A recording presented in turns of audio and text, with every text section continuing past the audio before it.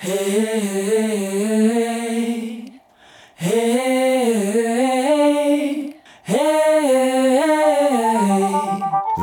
til Katten i Sækken, en podcast med fokus på den danske folkemusikscene lige nu. Jeg hedder Morten Alfred Højrup.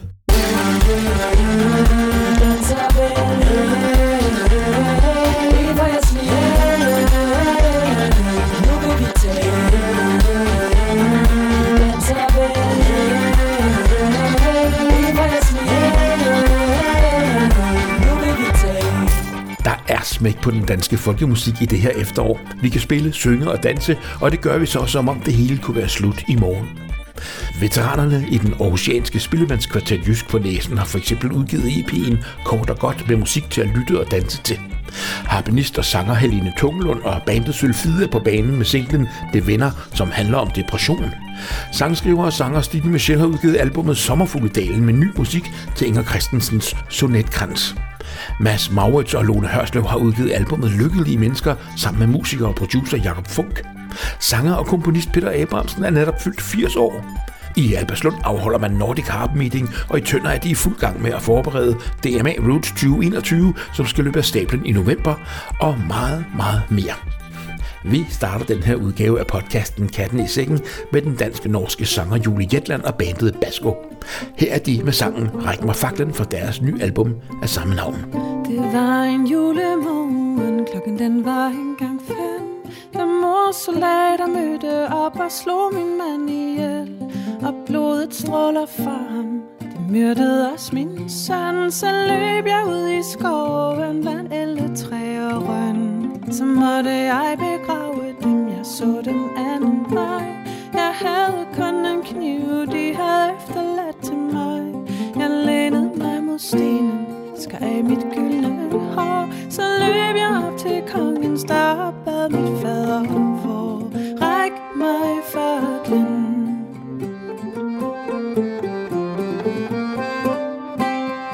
Ræk mig faklen. Jeg brænder dem til helvede, når jeg finder dem igen. De troede jeg var en landsoldat, de troede jeg var en mand. Jeg slog og stak og huggede, så de ikke skulle tænke andet. Og kongen kom på valen og sagde, junker min, du er den bedste stridsmand med den bedste disciplin.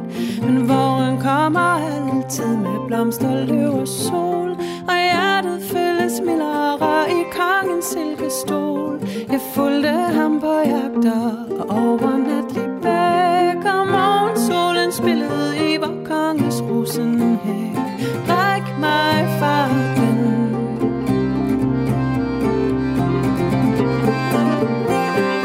Ræk mig faklen. Jeg brænder dem til helvede, når jeg finder dem igen.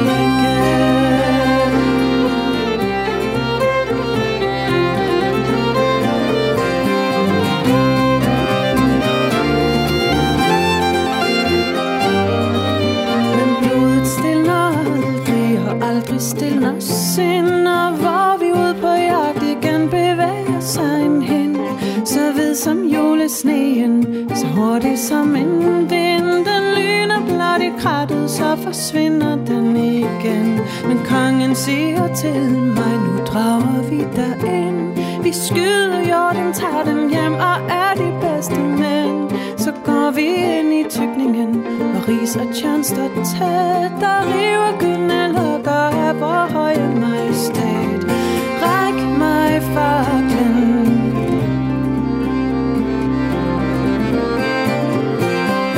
Ræk mig faklen. Jeg brænder dem til helvede, når jeg finder dem igen.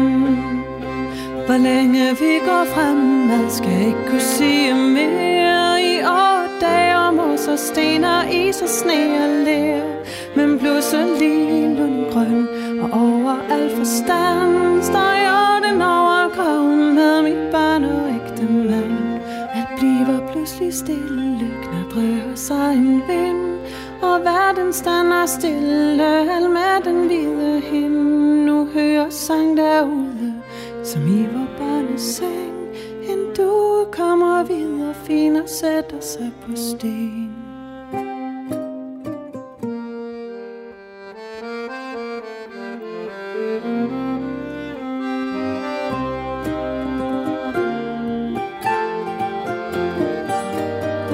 I ære som drage i dybe skove ind, og hør på min fortælling om det morderiske sind.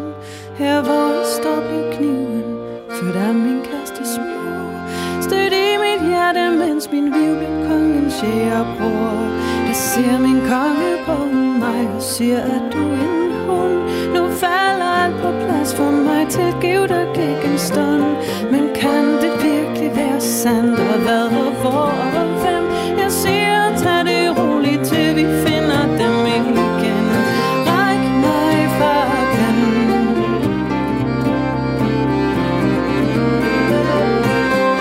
Ræk mig faklen. Jeg brænder dem til helvede, når jeg finder dem igen. Ræk mig faklen.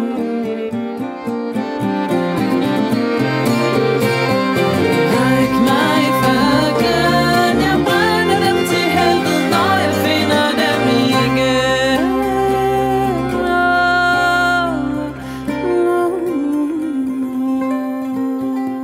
Så kommer min formoder alt med sin morderflok til kongens slot og regner med, at hun har yndes nok. Her venter kongens domstol, brænd dem til sidste glød. Jeg har særlig søgt til skovs igen og sover til min død.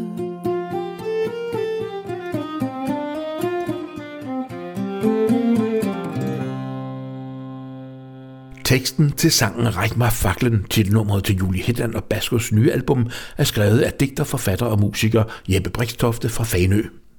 Basko er nomineret i kategorien Årets Danske Roots Album 2021 ved DMA Roots, som afholdes i Tønder i slutningen af november. Men mere om det i slutningen af podcasten her, hvor vi har talt med Sofie Holst Hansen fra genreorganisationen Tempi, som i år arrangerer DMA Roots sammen med Tønder Festival. Den 12. oktober fyldte sanger, musiker, komponist, digter, forfatter og producer Peter Abrahamsen 80 år. Abrahamsen stod sammen med sin hustru Abelone Glan bag den prisbelønnede koncertserie Dagligstuekoncerterne på den gamle skole i Maglebrænde på Falster. Men nu er skolen solgt, og Peter Abrahamsen og Abelone Glan er flyttet tilbage til København. Her tager han det lidt roligere efter en grim hjernerystelse og et par blodpropper, for som han siger, hvad der ligger forud, ja, det har jeg ærligt talt ingen anelse om. Rent praktisk ved jeg, at jeg fortsat skal øve mig, gerne dagligt. Mit helbred bedres dag for dag, og jeg glæder mig til at komme ud og spille igen, efter den for mit vedkommende forlængede coronalukning. Jeg holder heller ikke op med at komponere eller skrive. Der er mange gode digte endnu, der savner en melodi. Dermed vil jeg sige, at man ikke altid behøver at skrive en ny sang. Man kan godt dykke ned i den sangskat, der allerede eksisterer, og så opdatere den til den tid, vi er i. I sangen Sommeraften har Peter Abrahamsen ladet sig inspirere af den svenske poet Dan Andersen. Her skal vi høre ham sammen med Sisse Holte. Det var aften, det var sommer, det var kærlighed, og penselens glød var i min favn, og i min hjertes blodrøde blomsterbed med en duft af salighedens navn.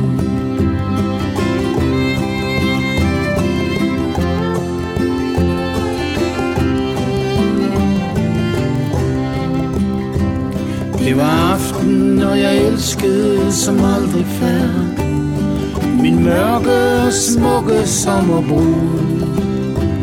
Mit hjerte stod åben til himmelrigets dør, med en port til evighed og god.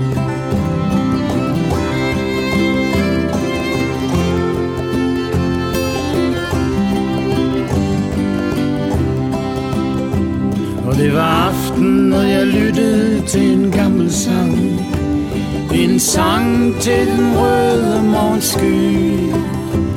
Gamle træer stod i deres strålegans, og af lyset blev sjælen født på ny.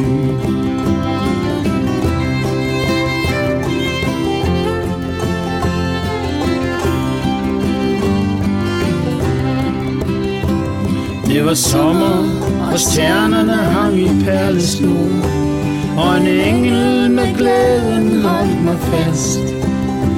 Kærlighed er størst af alt på denne jord, tro og håb er livets bånd og bast.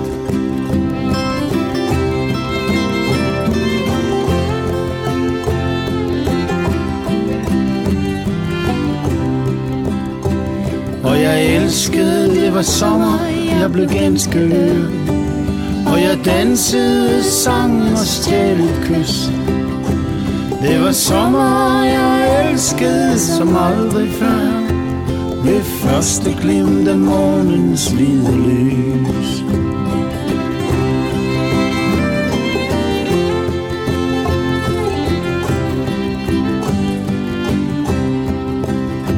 Og det var sommer, jeg elskede som aldrig før. Ved første glimt af morgens hvide lys.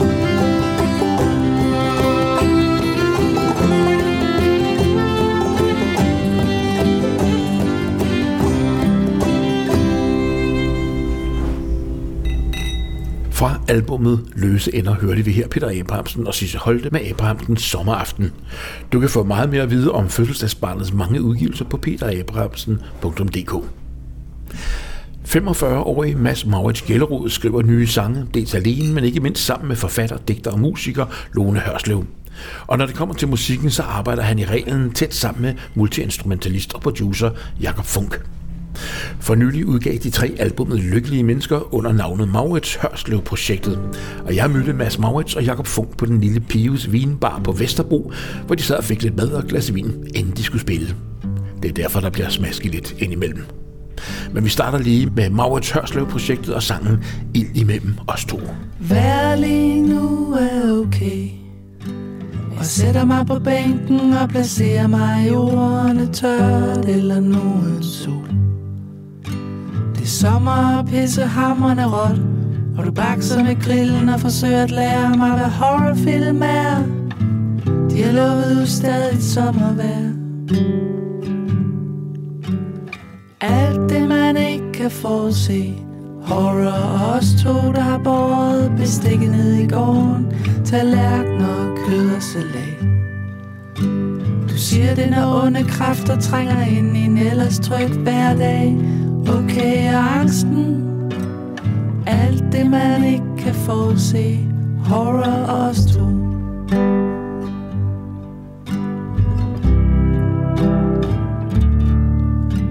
Du smiler tilfreds, det er på grund af den kraftige blæst, det går så godt med din grill.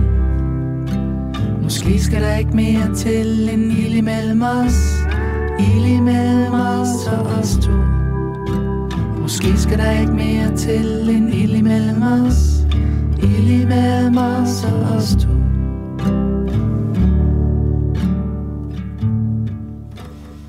Vær lige nu er okay, men alting kan ændre sig, før man ser sig om, siger du. Og vi har glemt at tage salt med ned. Du siger, det er bekymrende at tænke på Trump og på kviksøl og overvågning og alt det, man ikke kan gøre. Det er et mareridt, kan du mærke, at det drypper lidt. Du smiler tilfreds, det er på grund af den kraftige blæst, det går så godt med din grill. Måske skal der ikke mere til end ild imellem os, ild imellem os og os to. Måske skal der ikke mere til end ild imellem os, ild imellem os og os to. Måske skal der ikke mere til end ild imellem os, ild imellem os og os to. Måske skal der ikke mere til end ild imellem os. Mit navn er Mads Maurits. Jeg er spillemand, sangskriver og har levet af at spille og skrive sange de sidste 20 år. Og næste år, så er det 20 år siden, jeg mødte Jakob Funk, som sidder overfor mig, som jeg har. Ja, hej. Jeg hedder Jakob Funk. Jeg er guitarist og multi-instrumentalist og producer. Og arbejder med rigtig meget med Mads. Jeg har gjort det 20 år, men også med alle mulige andre. Jakob og jeg, vi startede i 2002 med at arbejde, eller Jakob blev involveret i at arbejde på min første soloplade, som var et album, der hed Mads Maurits This Chaos Called Love, som var sådan en meget, hvad skal man sige, en plade, der var meget, nok i virkeligheden lød den lød sikkert meget sådan noget Dylan, Neil Young-agtigt noget. Og det var på engelsk, og teksterne var skrevet af en dame, en amerikaner, der hedder Clarice Scott. Vi nåede at lave 2 plader, som Jakob også var med ind over, og så skiftede jeg til at skrive på dansk, fordi jeg mødte Lone Hørslev, og så blev det til 4 plader, og Jakob og jeg har lavet andre projekter imellem os, men hemmeligheden er faktisk, at Jakob har næsten altid været involveret i alt, hvad jeg har lavet, på nær en. Der var et projekt, som noget, der hedder Mads Moritz og Hælerne, som var mit bud på at lave bluesmusik. Altså jeg tror ligesom alt det, jeg laver på en eller anden måde, har sådan en tæt forankring til det, man kalder roots-musik, ikke? Vi lavede en duo, Jakob og jeg, som begyndte vi spillede vores debutkoncert på Café Intime under Jazzfestivalen i 2002. Og så har vi i årene efter spillet, når der lige var bud efter os, men det var først i 2016, at vi blev samlet om at prøve at lave nogle demoer til nogle nye sange, jeg havde skrevet, og det blev til en plade, der hed Ympehaven, som vi valgte at kalde Mads Moritz og Jakob Funk. Og så derefter, så kom vi med i det der levende musik i skolen, var ude og spille rigtig mange skolekoncerter. Det gjorde, at vores trio der, hvor Sissa Mæhl var med på banjo og violin, det blev ret stærkt hold, også fordi vi spillede mange koncerter, ikke? Og så har vi spillet rigtig meget som trio, og nu de sidste 2-3 år har det været primært som duo. Og vi går ligesom efter, at den oplevelse, jeg håber, at du giver mig ret i det her, Jacob, det er i hvert fald det, jeg kan ligesom gå efter. Vi går ligesom efter, at når vi spiller duo, så skulle det helst lyde ligesom mindst lige så fedt, som hvis der var et fuldt band, ikke? Fordi vi har jo også det her projekt med Lone Hørslev, hvor vi er 6 mennesker på scenen, og vi er fuldtallige. Ja. Hvordan gør man det der med at få en duo til at lyde som fuld band? Jamen, det har vel noget at gøre med, altså så er der jo selvfølgelig få muligheder for at få elementer, man skal prøve at dosere på en eller anden, altså prøve at variere den måde, man doserer de der ting på. Altså på guitaren arbejder jeg meget med at spille på mange forskellige måder, for eksempel. Sådan så et nummer får en sound, og et andet nummer får et andet sound, og så skifter jeg måske instrumenter, og så kan det godt, så prøve at få det til at lyde så varieret som overhovedet muligt, ikke? Og bare sådan at se, om man kan få musikken gjort stor, og der stadigvæk er meget sådan plads i den.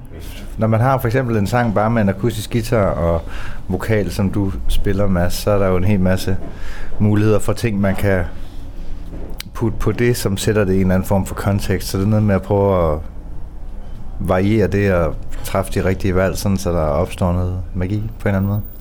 Hvad kan I fortælle mig om projektet med Lone Hørslev? Jeg tænker på det nye album, I har ude.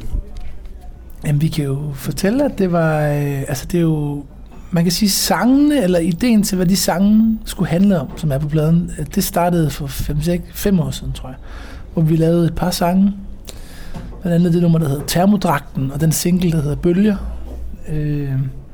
som sådan kredser omkring det at være menneske i dag, med internet og katastrofer, der vælter ned over hovedet på os.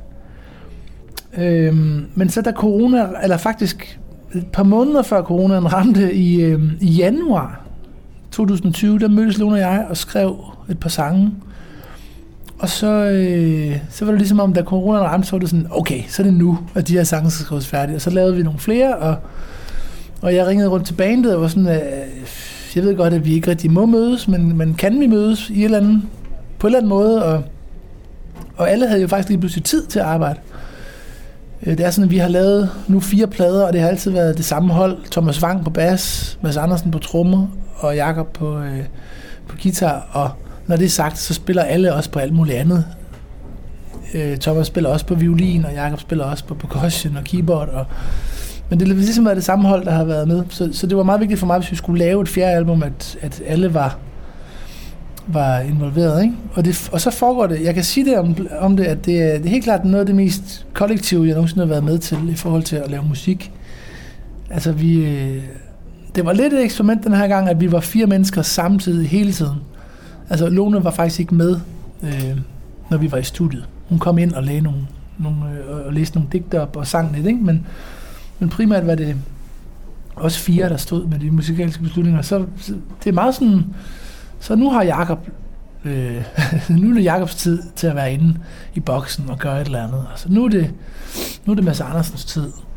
Og så, ja, sådan har det i hvert fald været meget på de andre plader, men den her plade var det også meget med at lave grundbånd, hvor vi spillede sammen. Altså, hvor vi simpelthen spillede os ind på numrene, og så på et tidspunkt, så var den der, og så rykkede vi videre, ikke? Hvem skriver helt konkret sangene? Altså, hvem laver teksterne? Hvem laver musikken? Og...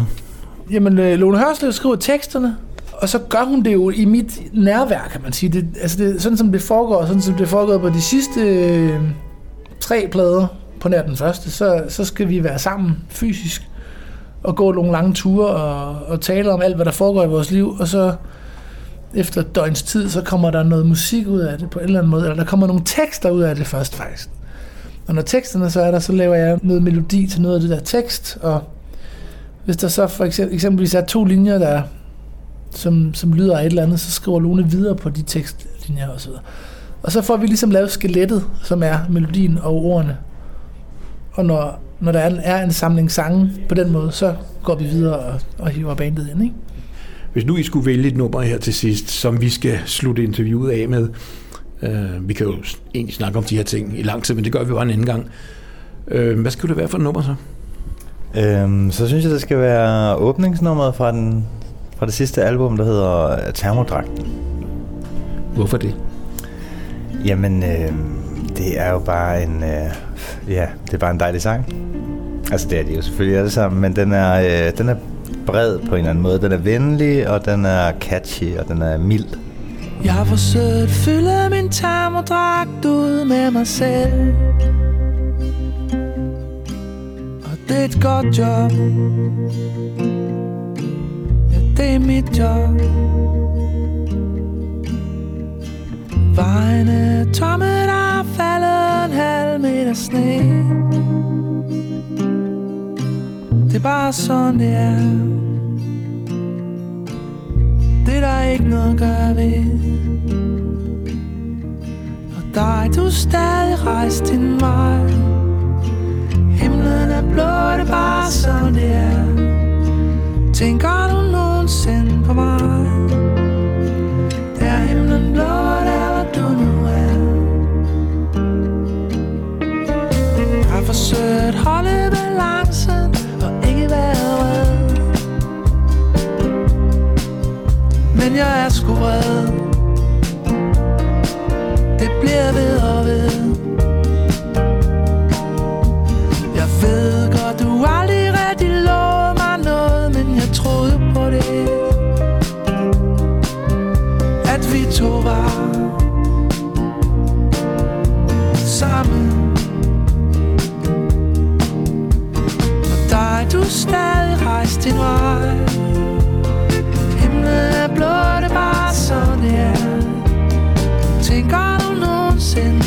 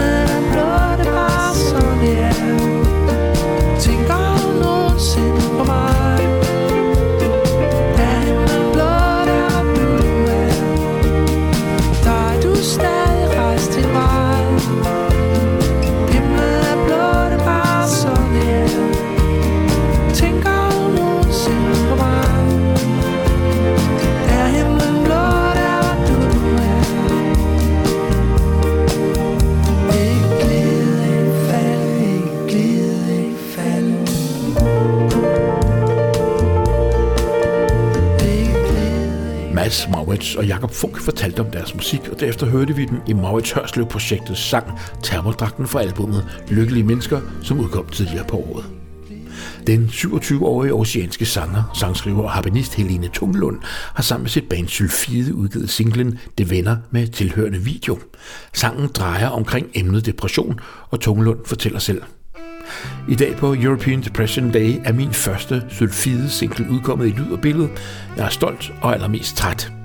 Det Venner er skrevet til dage som i dag, hvor vi anerkender alt det svære og samtidig fejrer de små fremskridt og danser lidt i stuen.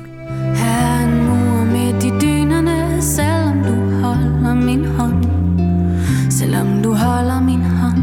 Mange meter midt i dynerne, selvom du holder min hånd. Mens jeg prøver at forklare dig om sorte hullers hemmelighed. Om sorte hullers hemmelighed. Og griber seng i kanten for at ikke falde med dernede.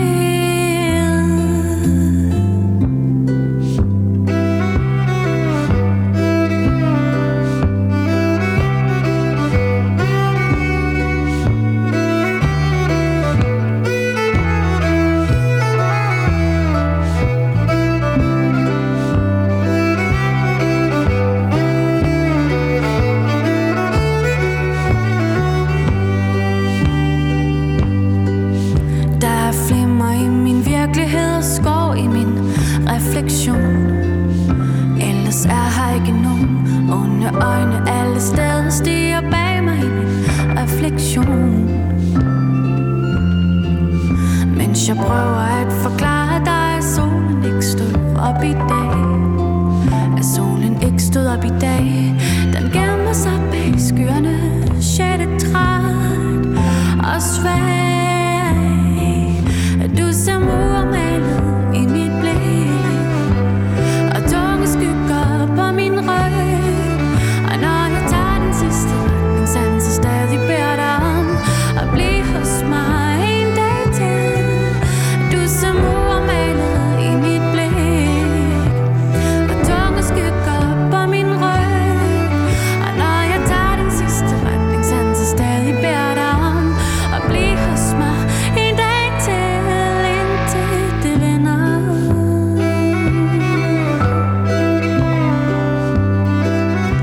Bliv til det vender. Det vender. Jeg lover, at det vender.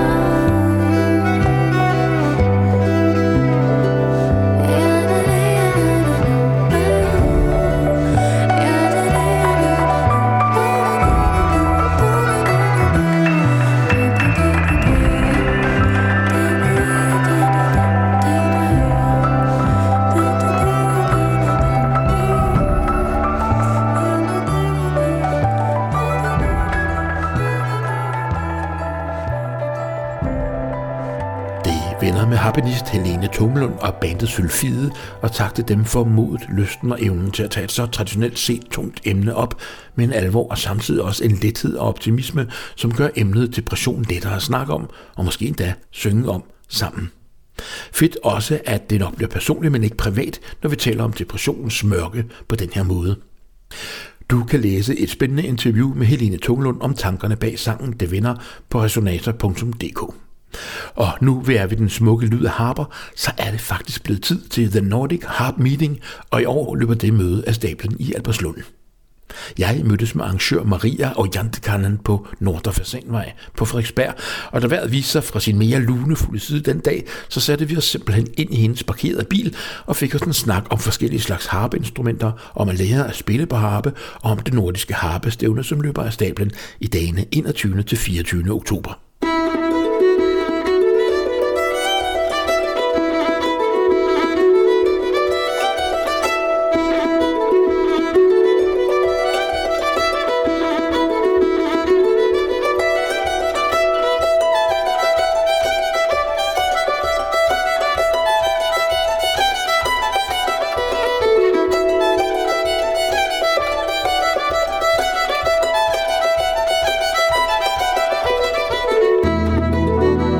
Jeg sidder jo her med dig for at tale om Nordic Harp Meeting, eller Nordisk Harpetræf, som det hedder på dansk. Det er et musiktræf, og det drejer sig om harper i traditionel forstand. Man kan sige harper i folkemusikken. Og det betyder jo harper af rigtig mange slags. Det betyder den keltiske, som vi alle kender. Det er den, som er på Guinness, og det er den, vi kan se på højskolesangbogen. Men det er også sådan nogle instrumenter som kantele, som den finske kantele. Det er sådan noget som en mundharpe, som vi kender som jødeharpe. Det er den norske langelæg. Det er den gamle vikingernes lyre. Det er sådan noget som en drejelier, som rigtig mange har hørt sikkert på middelalderfestivaler. Det kunne være en svensk nyckelharpe, en strygeharpe. Altså der er næsten ingen grænser for, hvor mange spændende harper der findes. Rigtig mange kender sikkert også fra folkemusikken den appalachiske dulcimer eller mountain dulcimer, som blandt Joni Mitchell spiller ret meget på. Og det her harpetræf, det er jo faktisk et musiktræf for alle, der er interesseret. De kunne være interesseret, fordi de spiller på en eller anden harpe, fordi de gerne vil spille på en, fordi det er nogle dejlige og forholdsvis nemt tilgængelige instrumenter. Det kan også være, fordi de er instrumentbygger, og de her instrumenter, det mange gange er faktisk ret okay nemme at bygge. Jeg har til og med bygget en harpe selv. Jeg vil ikke påstå, at den klinger godt, men jeg har lavet den, og jeg er i gang med nummer 2. Og det kunne være, fordi de synes, at musikken er fed, fordi det interesserer sig for historie. Og det vil faktisk sige, at jeg tror nok, at det kunne gælde alle dem, som lytter. Og jeg ved i hvert fald, at nogle af Nordens fineste folkemusikere kommer at deltage, og mange musikologer synes også, det er spændende. Nogle gange kalder vi det for Nordic Harp Meeting, fordi man kan rigtig komme nørder igennem. Og det er altså fra torsdag den 21., hvor vi starter lidt let med alspil og jam sessions, og så fredag den 22., lørdag den 23. og søndag den 24. oktober. Og der er det koncerter både fredag og lørdag om aftenen og lørdag kl. 12. Og det foregår på Birkelundgård på den her lørdag kl. 12, så foregår det i Vridsløse Gamle Fængsel. Jeg tror, der er mange, der har det ligesom mig, at grundlæggende det der med harper, så ser vi sådan noget med smukke, walesiske landskaber og elverpiger og eventyrfortællinger og den slags. Hvordan kom du selv ind i det her miljø og det her med at spille harpe? Jamen, ja, det er en lidt sjov historie egentlig. Jeg startede for 21 år siden, så startede jeg at arbejde i vikingelandsbyen i Albertslund. Det vil sige en lille kommunal vikingelandsby. En landsby som en lille rekonstrueret landsby, som formidler vikingetid for børn og unge i kommunen. Og i den forbindelse begyndte jeg at interessere mig for, hvordan musikken har lyttet dengang. Og vi havde en dygtig frivillig, Viggo Bak Nielsen, som byggede nogle lyrer til os. Det vil sige, vikingerne kaldte det for harpe. Det har man har kaldt næsten alt med strenge for harpe. Det begyndte jeg så at spille på, uden at have nogen som helst forstand på, hvordan det kunne lyde. Men jeg havde så spillet violin og klaver og sunget i kor, hvad jeg havde gjort, når jeg var barn, så jeg havde en lille smule mod på det.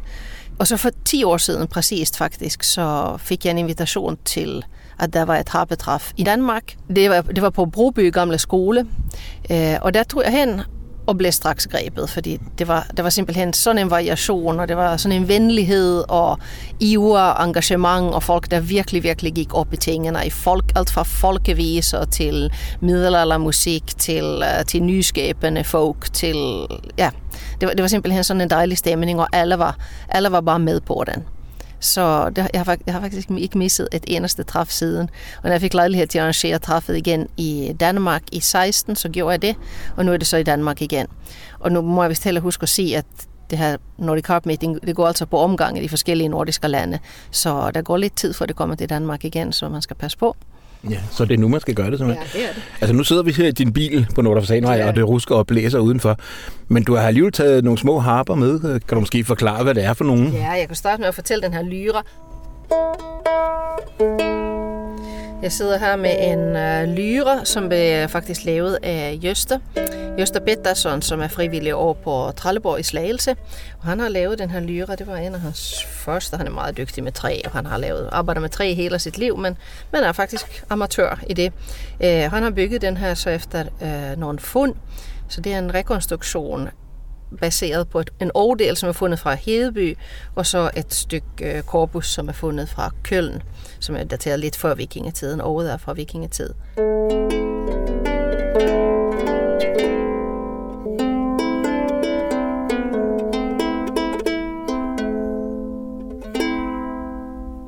Det er så en rekonstruktion af en lyre, og en lyre var jo noget, man spillede på her i Norden helt frem til 1300-tallet, ser det ud, i hvert fald i Norge. Men så røg den fuldstændig af mode, blev udkonkurreret af harper med flere strenge. Og som du kan se, den her kun har 6 strenge.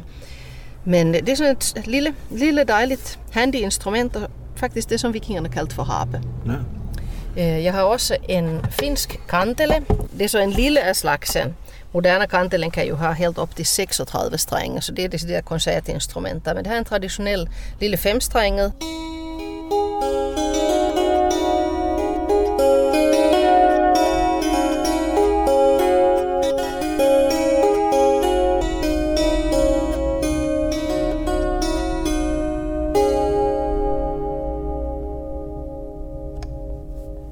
Hvad er det, du synes er så fantastisk ved de her harpeinstrumenter? Grunden til, at jeg synes, det her er så utrolig spændende, det er fordi, at de her instrumenter er en del af vores historie faktisk. De er tilgængelige, det er nemt at lave musik på dem. Det er meget nemmere end på en guitar mange gange. Og så samtidig kan man hurtigt, når man først har lært sig nogle af de nemmere, så kan man avancere til de svære. De er smukke, de er nemmere at transportere. Nu har jeg 3 stykker bare med mig her i bilen, altså, de fylder næsten ingenting. De kan næsten bare gå i en håndtaske, nogle af dem. Så kan man jo få de der store, smukke, dejlige harper, eller en fantastisk stor drejelier, eller en nyckelharpe, som kan spille flere oktaver og mere kompliceret musik. Men jeg synes, de har sådan en dejlig klang.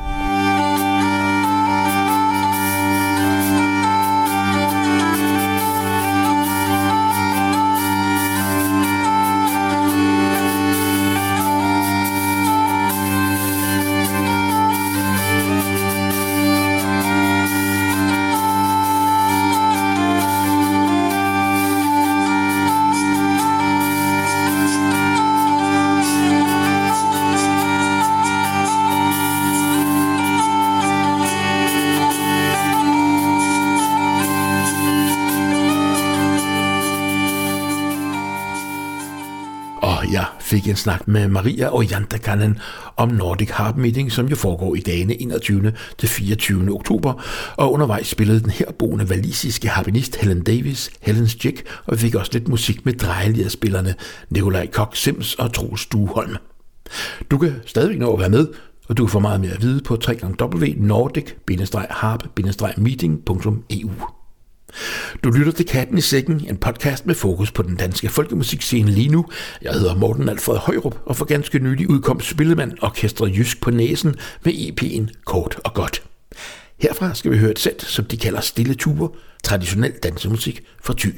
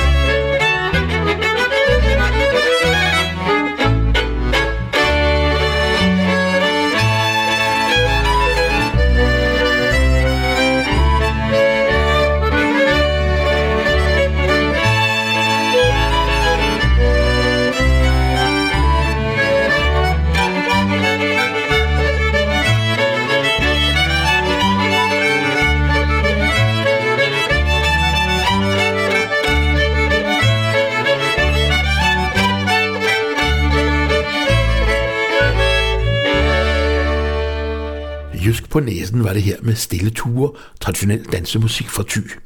Men folkene i orkestret, Ivan Damgaard på violin og guitar, Michael Sommer på violin, Jesper Winther Petersen på harmonika og Benny Simmelsgaard på kontrabas, ja, de skriver også deres egen musik.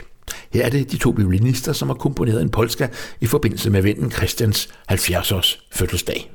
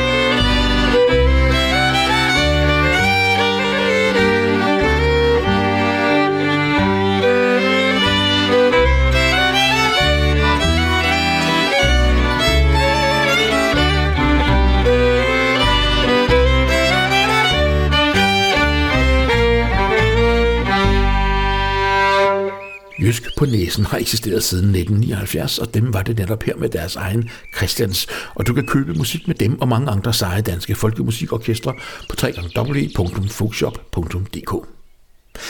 Her midt i det danske efterår bliver vi jo jævnligt blæst godt igennem og regnet på, imens vi drøner rundt imellem hjem, arbejde, indkøb og dagsinstitutioner i løbet af dagen, som så oven i købet bliver kortere og kortere efterhånden i denne tid. Men nu skal vi lige en tur med den danske sangskriver Stine Michel, som har skrevet ny musik til Inger Christensens smukke digt, eller sonetkrans, om man vil, Sommerfugledalen. Det var som sædvanligt et vejr, som skiftede mellem sol og byer den dag, så vi søgte ly på en københavnsk metrostation og fik en snak om Stine Michels nye album Sommerfugledalen. De stiger op planetens sommerfugle, som farvestøv fra jordens varme krop. Sinoperokker, guld og fosforgule, en sværm af kemisk grundstof løftet op.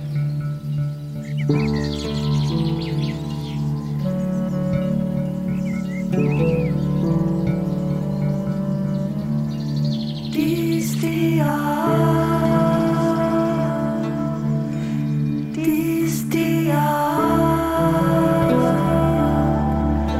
planetens sommerfugle, som farvestøv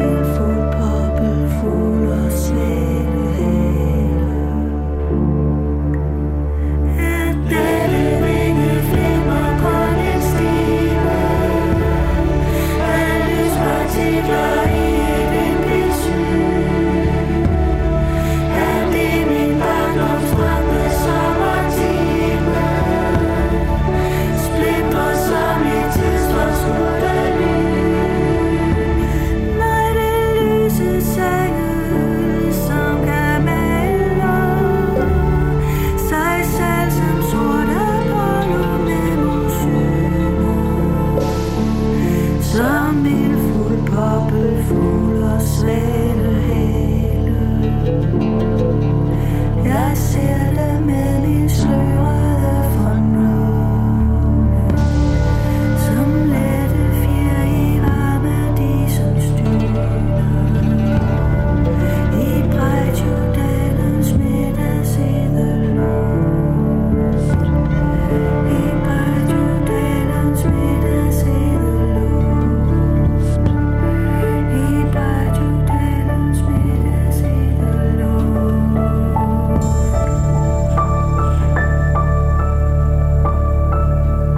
I Breitjordalens middagshede luft. M1 mod Vestermark i spor 1. Platform 1 på de M1 line to Vestermark. Stine Michel, du har lige sat musik til Inger Christensens sonet, hedder det vist, som hedder Sommerfugledalen. Kan du ikke fortælle os lidt om, hvad er det for et projekt? Altså, hvad er Sommerfugledalen for noget, og hvad er det for et projekt, du har været i gang med? Altså, Sommerfugledalen af Inger Christensen er en sonetkrans. Ikke bare en sonet, men en sonetkrans, fordi den består af 14 digte og en mestersonet. Men det kan jeg lige vende tilbage til lidt senere. Grunden til, at jeg gik i gang med at skrive musik til Inger Christensens digtsamling Sommerfugledalen, er, at jeg synes, det er et af vores mest spændende stykker lyrik, der findes herhjemme. Og man kan sige, hvad handler den om? Jamen, den handler om alt mellem livet og døden. Det hedder en dødsmesse, men for mig er Sommerfugledalen lige så meget en livsmesse.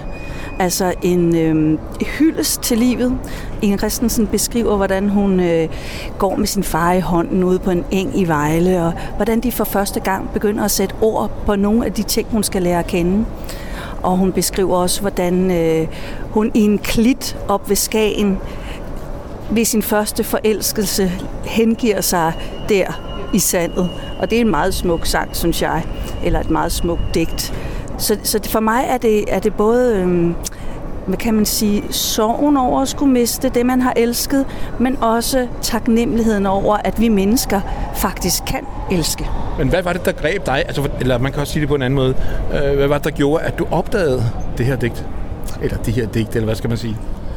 Men altså, jeg har altid læst utrolig mange digte, og så sad jeg og snakkede med min gamle veninde en gang om hvordan man har forhold til sommerfugle. Det er der jo mange af os, der har.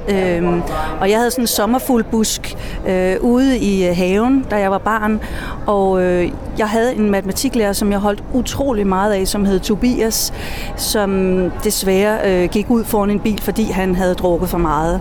Og det var et kæmpe tab. Det var sådan første gang, jeg virkelig mærkede sorgen over at miste en, som jeg holdt af og ikke kunne forstå det. Altså, jeg kunne simpelthen ikke forstå, hvorfor han skulle væk. Og pludselig så jeg de her sommerfugle ude i min have, og dengang tænkte jeg ikke videre over det andet, end jeg havde en oplevelse af, at her kom en hilsen fra et menneske, som havde givet mig rigtig meget lysten til at lave matematik, hvilket jeg har mistet fuldstændig siden.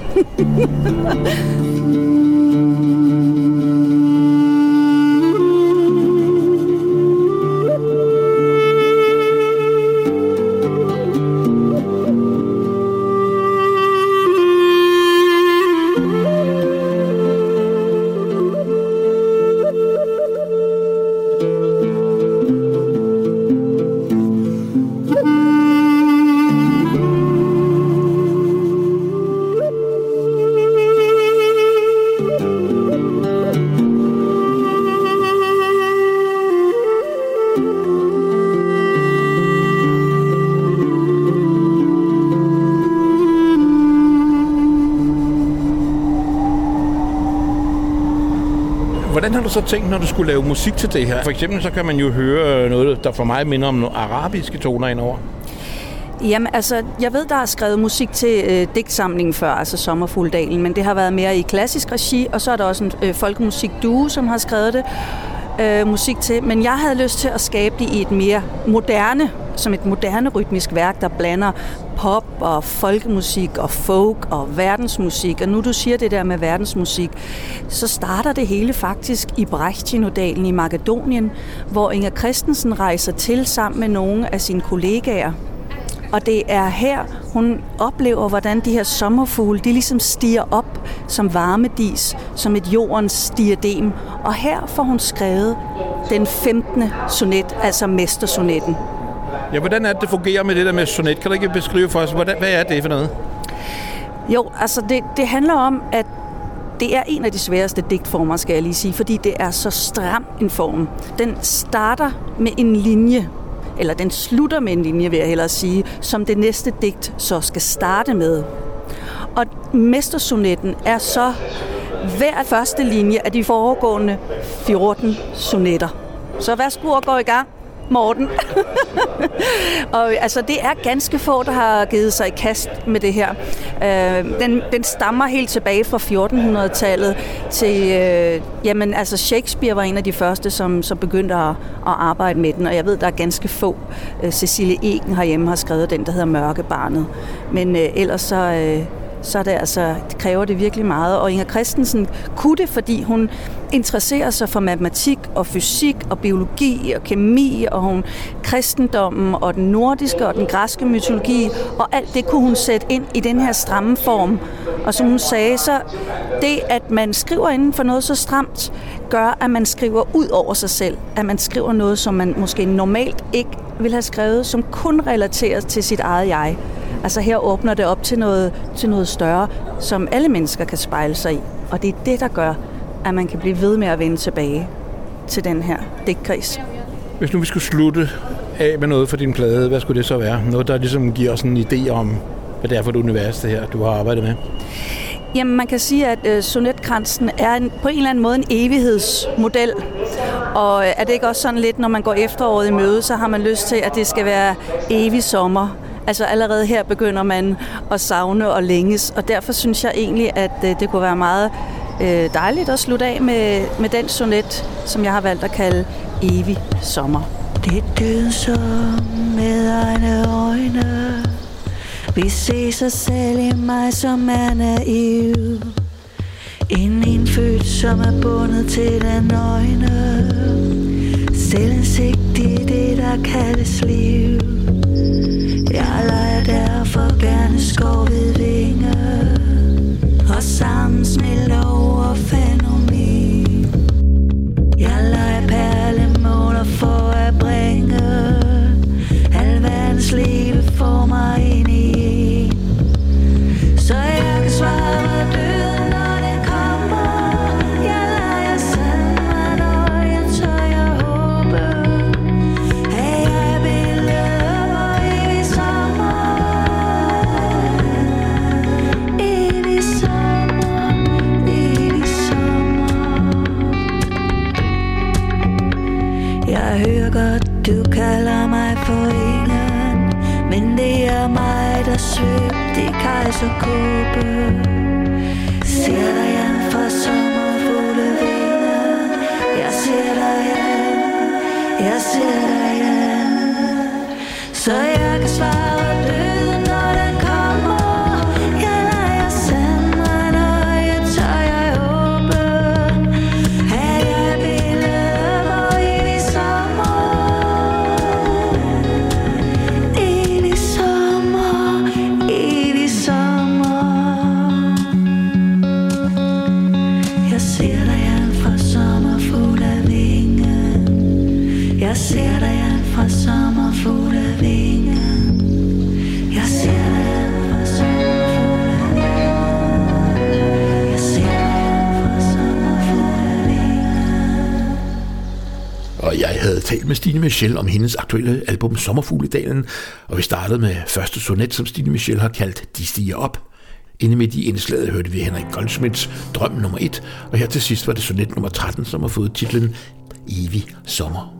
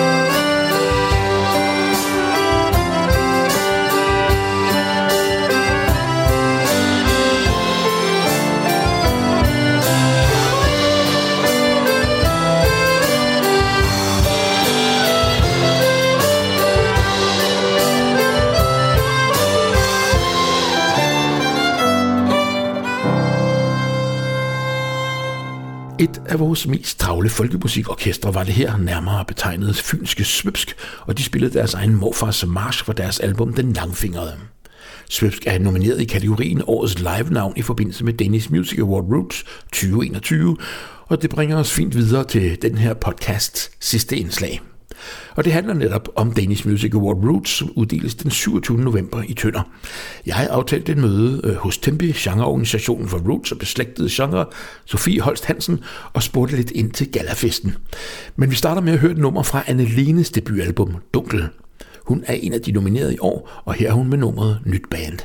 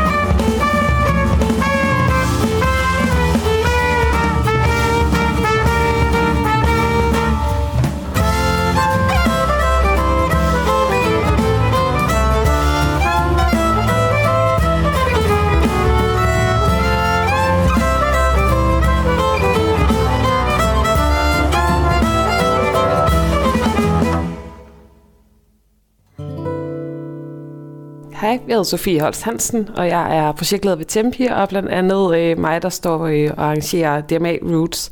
I år gør vi det i samarbejde med Tønder Festival, så derfor foregår det i Svartserhalle, eller Tønder Kulturhus, alt efter hvad man lige kender det som. Og det er her lørdag den 27. november, det løber af stablen, og det bliver en vanvittig aften, hvis jeg selv må prale lidt af programmet og indholdet. Hvordan er I kommet i gang med ideen om at arbejde sammen med Tønder Festival om det her? Det er egentlig sådan, at vi...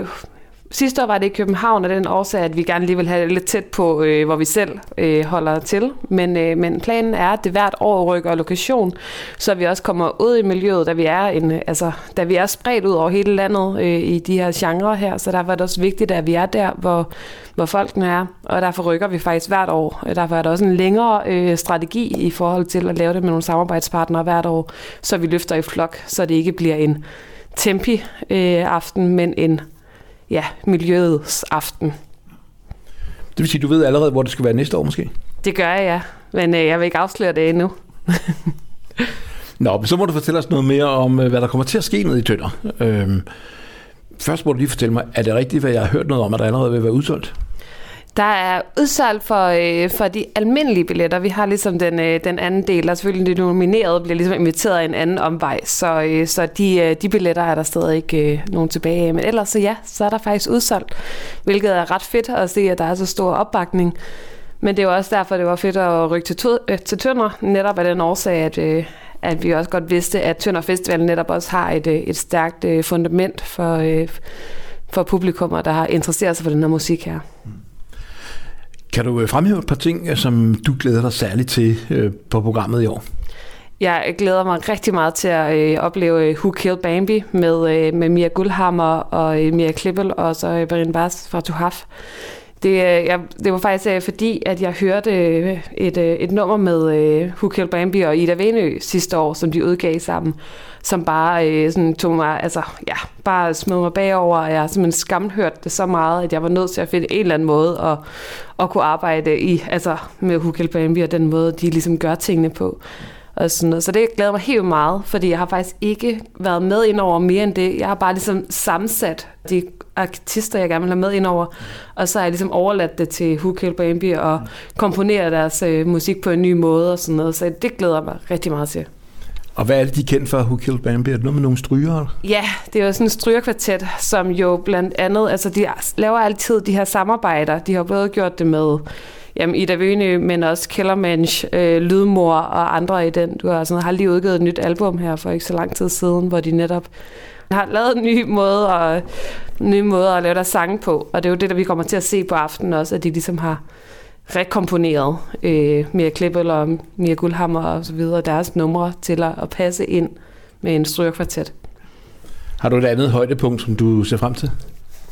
Jeg tror egentlig også bare, at jeg ser frem til, at vi kan mødes. I år har vi jo ikke lige så mange vi har ikke nogen restriktioner. Sidste år var det jo med corona, der gjorde, at det hele blev så stringent, at vi ikke skulle have nogen, der kunne... folk må jo helst ikke kunne mingle. Og det kan vi i år, og det glæder mig rigtig meget til, at vi ligesom får mulighed for at mødes i dansen igen. Og så er det jo også der, vi har lagt op til bal, som jo også var intentionen sidste år. Men der var ligesom noget med ikke at røre ved hinanden og ikke være for store grupper og sådan noget. Så jeg håber bare på, at vi netop endelig har mulighed for at gøre det i det helt store format igen. Og sådan noget, synes jeg egentlig bare er helt vildt rart. Og jeg glæder mig til bare at se alle folk og have en god undskyldning for at mødes i gode rammer. Hvem skal spille til ballet? Det skal Fiona Folk Brothers. Det er faktisk Maria Tessing fra Tønder Festival, som anbefalede dem, fordi de ofte bruger dem på festivalen til at spille op til bal. Så jeg må indrømme, at jeg heller ikke har så godt kendskab til dem, men stoler selvfølgelig på Maria og hendes evner inden for det område der. Så, så der bliver spillet op til bal i 2 eller 3 timer, tror jeg faktisk, vi ender ud i, fordi det er jo det, folkemusikken i særlig høj grad kan. Og det er jo altid svært at smide folk ud igen, når der bliver lagt op til dans. Så vi må se, om det bliver muligt at lukke aften, eller om det fortsætter hele natten. Super. Tak skal du have, Sofie Holst Hansen. Det var så lidt.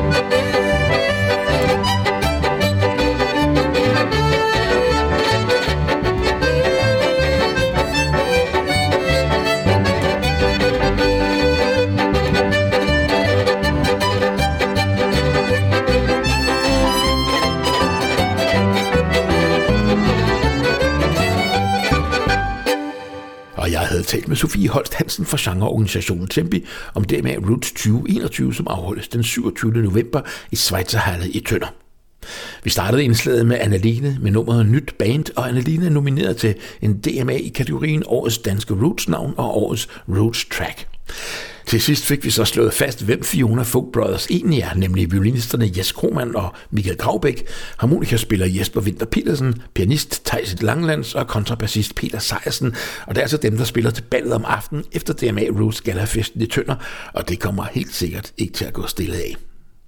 Der er desværre, eller heldigvis kunne man måske også sige, allerede udsolgt til prisfesten, så hvis du er blandt dem, som ikke har nået at få en billet, så husk, at vi rapporterer direkte om prismodtagere, taler osv. på radiofolk.dk's Facebook-side efterhånden, som aftenen skrider frem. Så kan du da i hvert fald følge med der. Vi skal til at slutte den her 92. 20. udgave af podcasten Katten i Sengen. Vi har den her gang været rundt i hovedstaden og mødt et udsnit af folkemusikkens ildsjæle, så forskellige steder som på et kontor, på en vinbar, i en parkeret bil og i en metro dybt under jorden. Folkemusikken trives alle steder. Husk, at du kan få masser af info om den danske folkemusikscene på folkkalender.dk og gofolk.dk. Podcasten her er støttet af Spotfestival, Tempi, Mediehaven og ikke mindst af Statens Kunstfond. Tak for det. Du kan desuden streame dansk folkemusik døgnet rundt på radiofolk.dk, hvor du også kan finde masser af podcasts om den danske folkemusikscene. Vi slutter med Folktronica-duoen Væv, som består af komponist, musiker og lyddesigner David Mondrup og rigsspillemand og komponist Paul Lindahl. De to er nomineret til en DMA Roots-kategorien Årets Nye Danske Roots-navn 2021. Her er de med en fræk gammel skæmtevise og den fynske saxofonist Hans Mytskov som gæst. Jeg hedder Morten Alfred Højrup. På genhør. Om der så kommer en rytter til min gård, for det tænker jeg, der gør, for det plejer der at gøre, det har der altid gjort før, så det gør der nok igen. Så skal han ikke få sin hest i min stald, og det skal jeg garantere ham for. Men om han så også får sin hest i min stald, for det tænker jeg har gør, for det plejer har at gøre, det har altid gjort før, så det gør han nok igen. Så skal han ikke komme ind i mit køkken, det skal jeg garantere ham for. Men om han så også kommer ind i mit køkken, for det tænker jeg har gør, for det plejer har at gøre, det har altid gjort før, så det gør han nok igen. Så skal han ikke få min kaffe og smag, det skal jeg garantere ham for. Men om han så også får min kaffe og smag, for det tænker jeg har gør, for det plejer har at gøre, det har altid gjort før, så det gør han nok igen. Så skal han ikke få min brændevin og smag, det skal jeg garantere ham for. Men om han så også får min brændevin og smag, for det tænker jeg har gør, for det plejer har at gøre, det har altid gjort før, så det gør han nok igen. Så skal han ikke komme ind i min stue, det skal jeg garantere ham for. Men om han så også kommer ind i min stue, for det tænker jeg har gør, for det plejer har at gøre, det har altid gjort før, så det gør han nok igen. Så skal han ikke komme op i min seng, og det skal jeg garantere ham for. Men om han så også kommer op i min seng, for det tænker jeg har gør, for det plejer har at gøre, det har altid gjort før, så det gør han nok igen. Så skal han ikke få sin stive stok i huller, det skal jeg garantere ham for. Men om han så også får sin stive stok i hul, for det tænker jeg han gør, for det plejer har at gøre, det har altid gjort før, så det gør han nok igen. Så skal han ikke få sin stive stok igen, og det skal jeg garantere ham for. Men om han så også får sin stive stok igen, for det tænker jeg han gør, for det plejer har at gøre, det har altid gjort før, så det gør han nok igen. Så skal han love at gøre det hele om igen, og det skal jeg garantere ham for.